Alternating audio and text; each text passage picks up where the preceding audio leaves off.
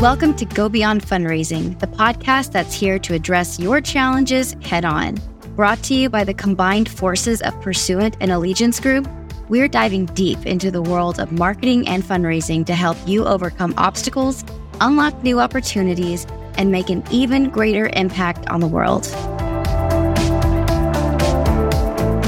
Welcome, everyone, to another episode of Fundraising Today and the Go Beyond Fundraising podcast. Today, I am joined by two of our experts here at Allegiance Group and Pursuant. And our topic is 5 fundraising measurement mistakes to avoid in 2024. The beginning of the year is always a great time to look at your systems and your processes of how you measure success and measure improvement in your fundraising programs. And specifically, we're going to be looking at how you can improve your measurement within your digital channels and also cross channels. Digital is a growing and increasingly important channel, but it is something that needs to work holistically with all your other channels. So joining me today are two of my favorite people. First is someone who's a little bit newer to me, and that is Liz Murphy. Liz, welcome to the show. I think it's your first time joining us today. It is. Thank you for having me. We're so glad to have you. Just so that our viewers and listeners can know a little bit more, can you tell us a bit about your role and your background at Allegiance Group? Sure. I started in direct response fundraising from a creative perspective. I'm actually a copywriter. Once a copywriter, always a copywriter. And then I moved into digital marketing and fundraising. So I've actually been doing digital marketing and fundraising for about 24 years. That's really my passion. I learned about measuring from my direct response days, but also then took that direct response measurement philosophy into the digital platforms. So we'll be talking about that today. I'm so excited to hear what you have to share. Also joining us today is Kim Richardson. Kim, you're a familiar face and voice on the podcast. So I'm so thrilled to be welcoming you back. But for those who maybe it's their first time tuning in or listening, I'd love to know a little bit more about you and some of the clients that you've served over your long and very successful career. Thank you, Leah. I appreciate that. I'm Kim Richardson, AVP for Client Strategy. I'm a part of our agency team where I work directly with our incredible clients, really taking the problems that they are bringing to us and working with our internal team to create the strategies and tactics and execution that will help to bring the best return for their fundraising investment dollars and just bringing more people to those great missions. I've been with the organization almost 12 years now, which is crazy to think about. But my background before that was corporate marketing, but I just love being able to bring to bear communication and marketing messages to the nonprofit space to really just elevate some of the great work that's being done in the world. Here with the organization, I work with all kinds of clients, but mainly my portfolio has been around faith-based clients, which I really enjoy because that's important to me. So I'm glad to be here. I'm glad to be with Liz. She is great. So I'm looking forward to you guys hearing from her.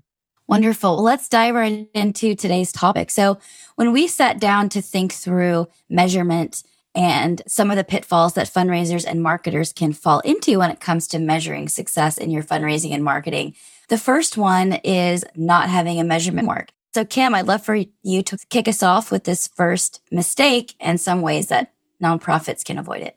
So this is going to sound elementary. So thanks, Captain Obvious. But when we are planning in our planning stages for our fundraising campaigns, just as we were planning the strategies and determining the tactics and execution, it's critical that we really also determine what we're trying to actually achieve regarding dollars, donors, number of gifts, average gift, campaign reach, new names, new donors acquired, number of donors reactivated, or a whole myriad of other measurements that we might put in place. And the reason that's important is because not every campaign may be able to have real specific projections down to the minutia details, but for sure, we should be measuring something that's more than just higher revenue, than making more dollars or raising more dollars in the previous year. For instance, sometimes our key goal might be to reactivate lapsed donors in preparation for a larger or more impactful campaign that'll be launched in the future. So just thinking through what those measurements are that we want to have in mind, then we can put in place a lot of the checks and balances that ensure at the end of the campaign that we actually have a way to go back and measure the effectiveness of all the strategies and tactics deployed. We spend a lot of money for these actions. And so we want to be able to measure their efficacy. So some of those things might be as simple as source codes that link to campaign URLs, use of appeal codes, which, as we know, most organizations already do that very well for their offline direct mail packages. But it's often missed putting those types of guardrails in place and setting up what's necessary for proper post-campaign attribution in the digital space. So again, one of the reasons I'm so excited to be here with Liz is she's going to walk us through some of the real specific things as it relates to digital and web analytics tracking and measurement and that sort of thing. But just thinking through upfront is really important to understand what you're trying to achieve. And we don't want to be like Alice in Wonderland. If you don't know where you're going, any road will take you. Putting all that in place up front is critically important. And Leah, I'll just jump into that second one too, being inadequate system setup for channel attribution. So it's closely following, that first mistake, just not having at all or not thinking through really comprehensively what those measurement frameworks are going to be. And then once it's determined, either not having a way because of the systems that we have in place or failing to set up some of the adequate methods of attributing activity to some of the different channels, to setting up attribution for the different channels deployed in a campaign, whether that purpose for the campaign is fundraising or whether it's engagement. Most organizations, we've been preaching this as an industry for a lot of years now. They utilize multiple channels or touch points to reach out to their constituents in the midst of a single campaign. So it can be really difficult, for instance, to know if someone received a direct mail package and that's what prompted the online gifts, or they heard a text or received a text message and that reminded them of a mail piece that they got a couple days ago and prompted them to go and get the checkbook to respond. For sure, some broad awareness marketing messaging can be harder to pinpoint and tie back to those specific actions. For instance, I mentioned the text messaging, and that can be a broad one. Even some of the online advertising can be broad.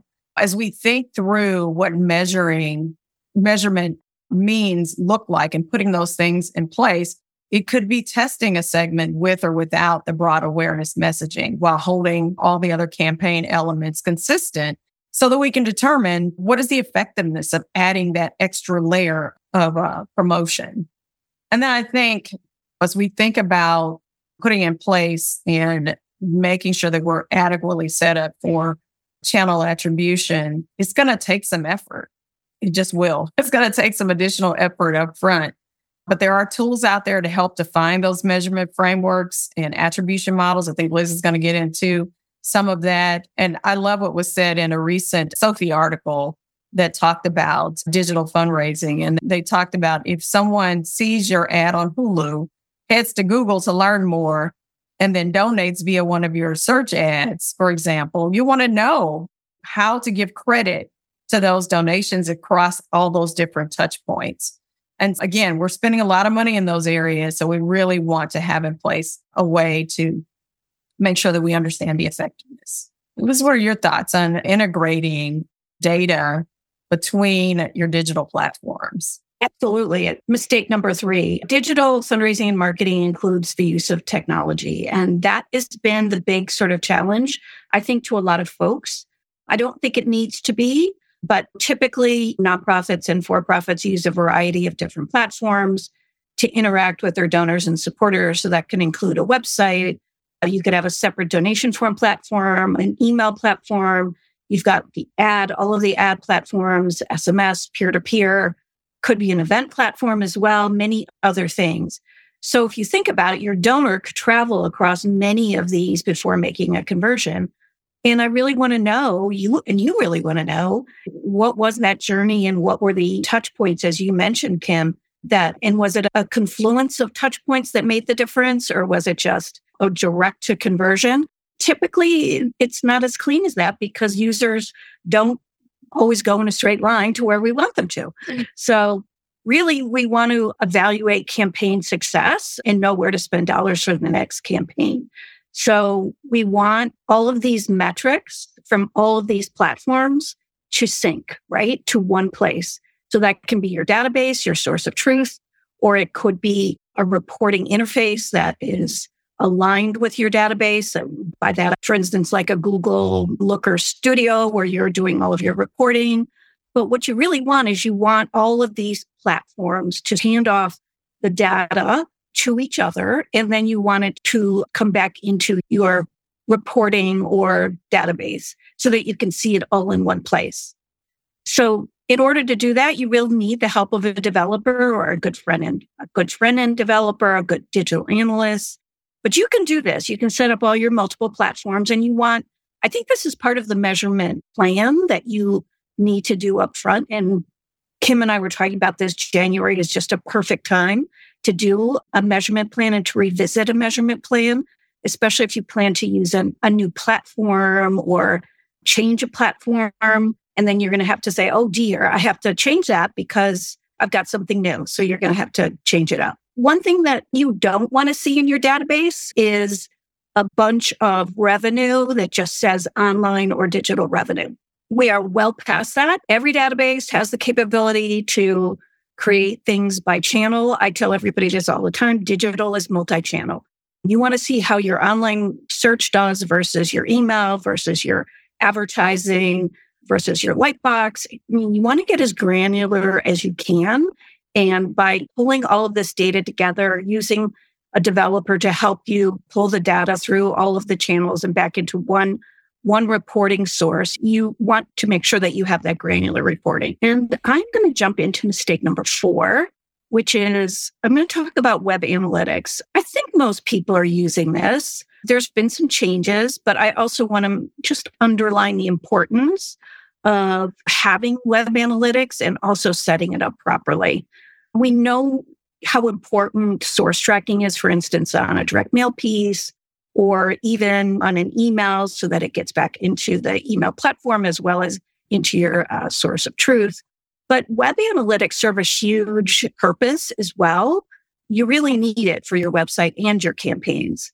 Why, you ask? Even if you're not in charge of the website and you don't care about the website metrics, and maybe that's another division, your channels are easily tracked in web analytics. And it's a great, first of all, backup source. If somebody forgets to put a source code on an email or an ad, you'd at least be able to see the revenue in the channel if you put some sort of tracking parameters on there in addition to your database tracking parameters. So it's we've always used it as a backup.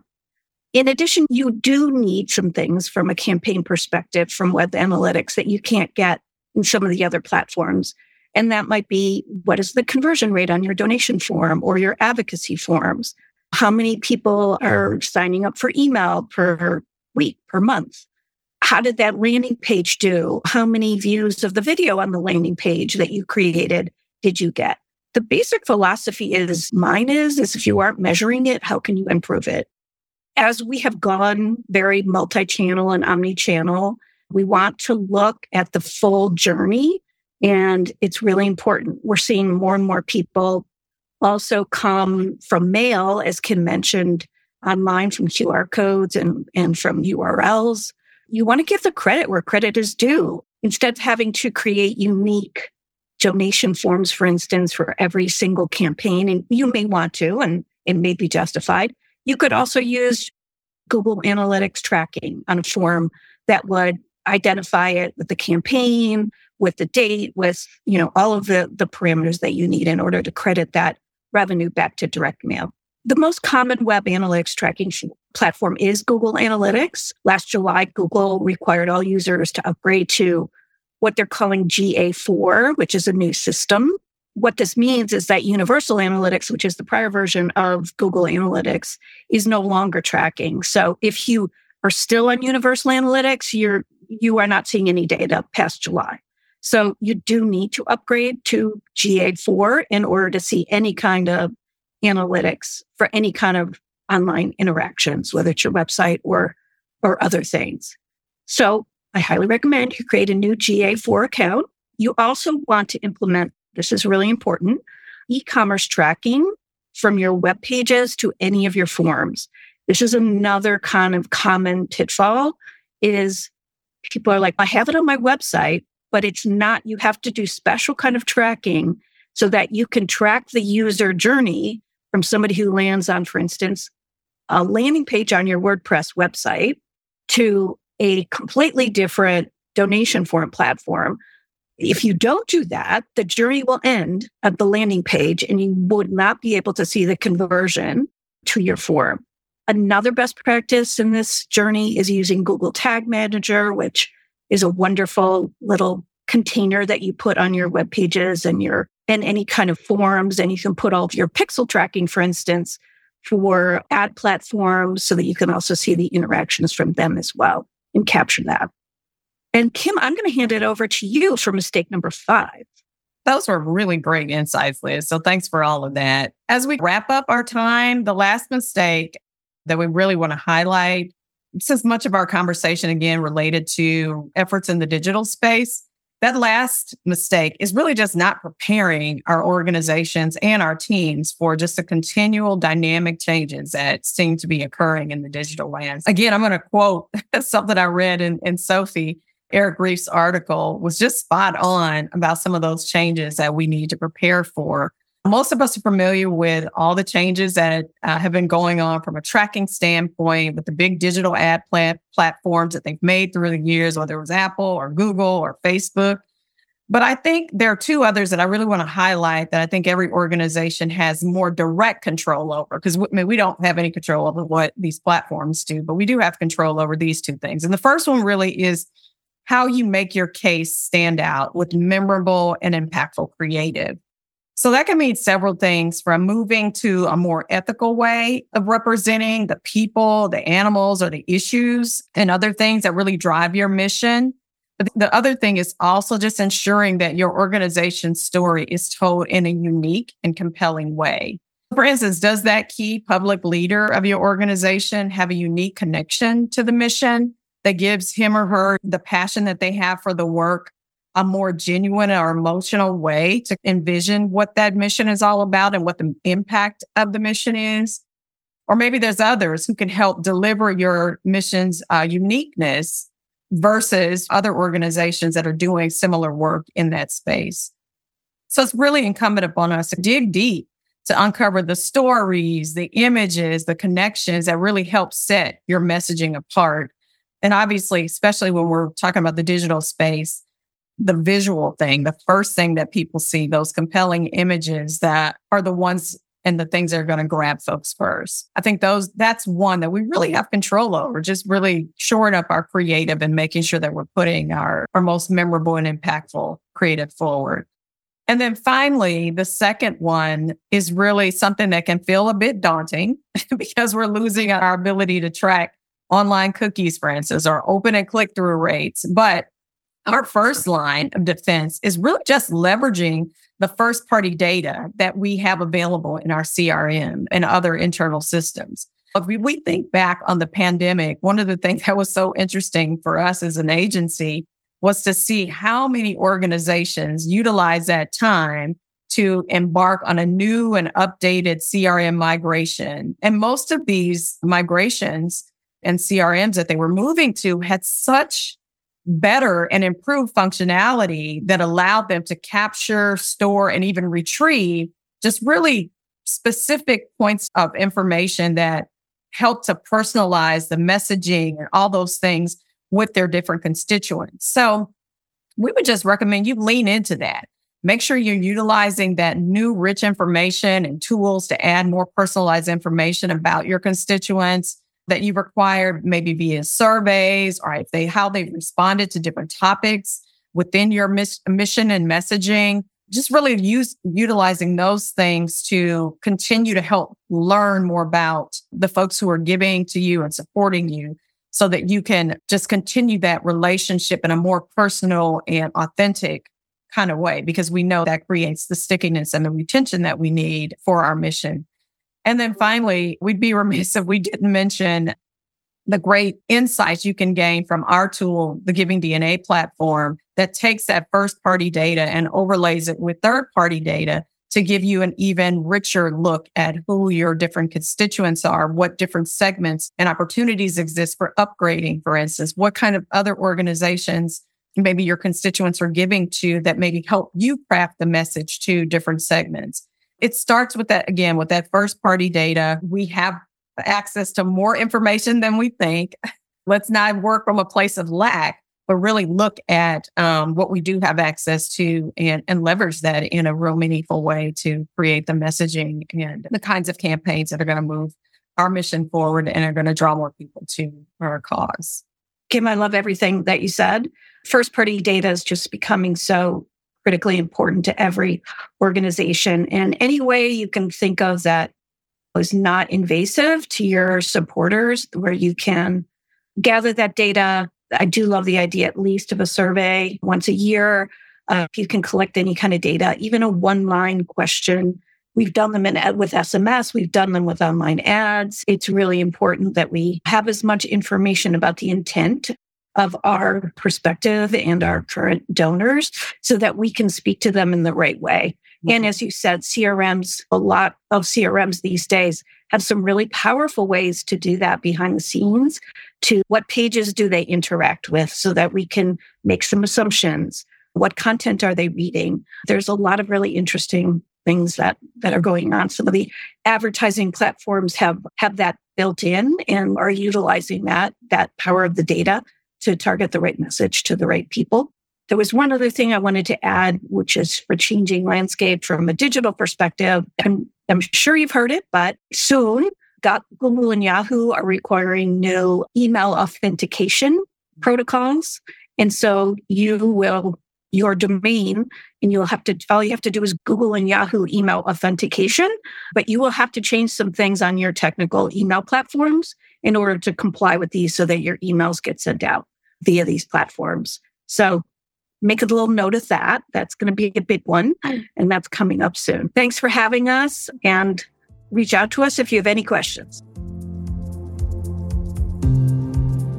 Thanks for listening. If you enjoyed this episode and you'd like to help support the podcast, we invite you to leave a rating and review, as that helps others discover the show.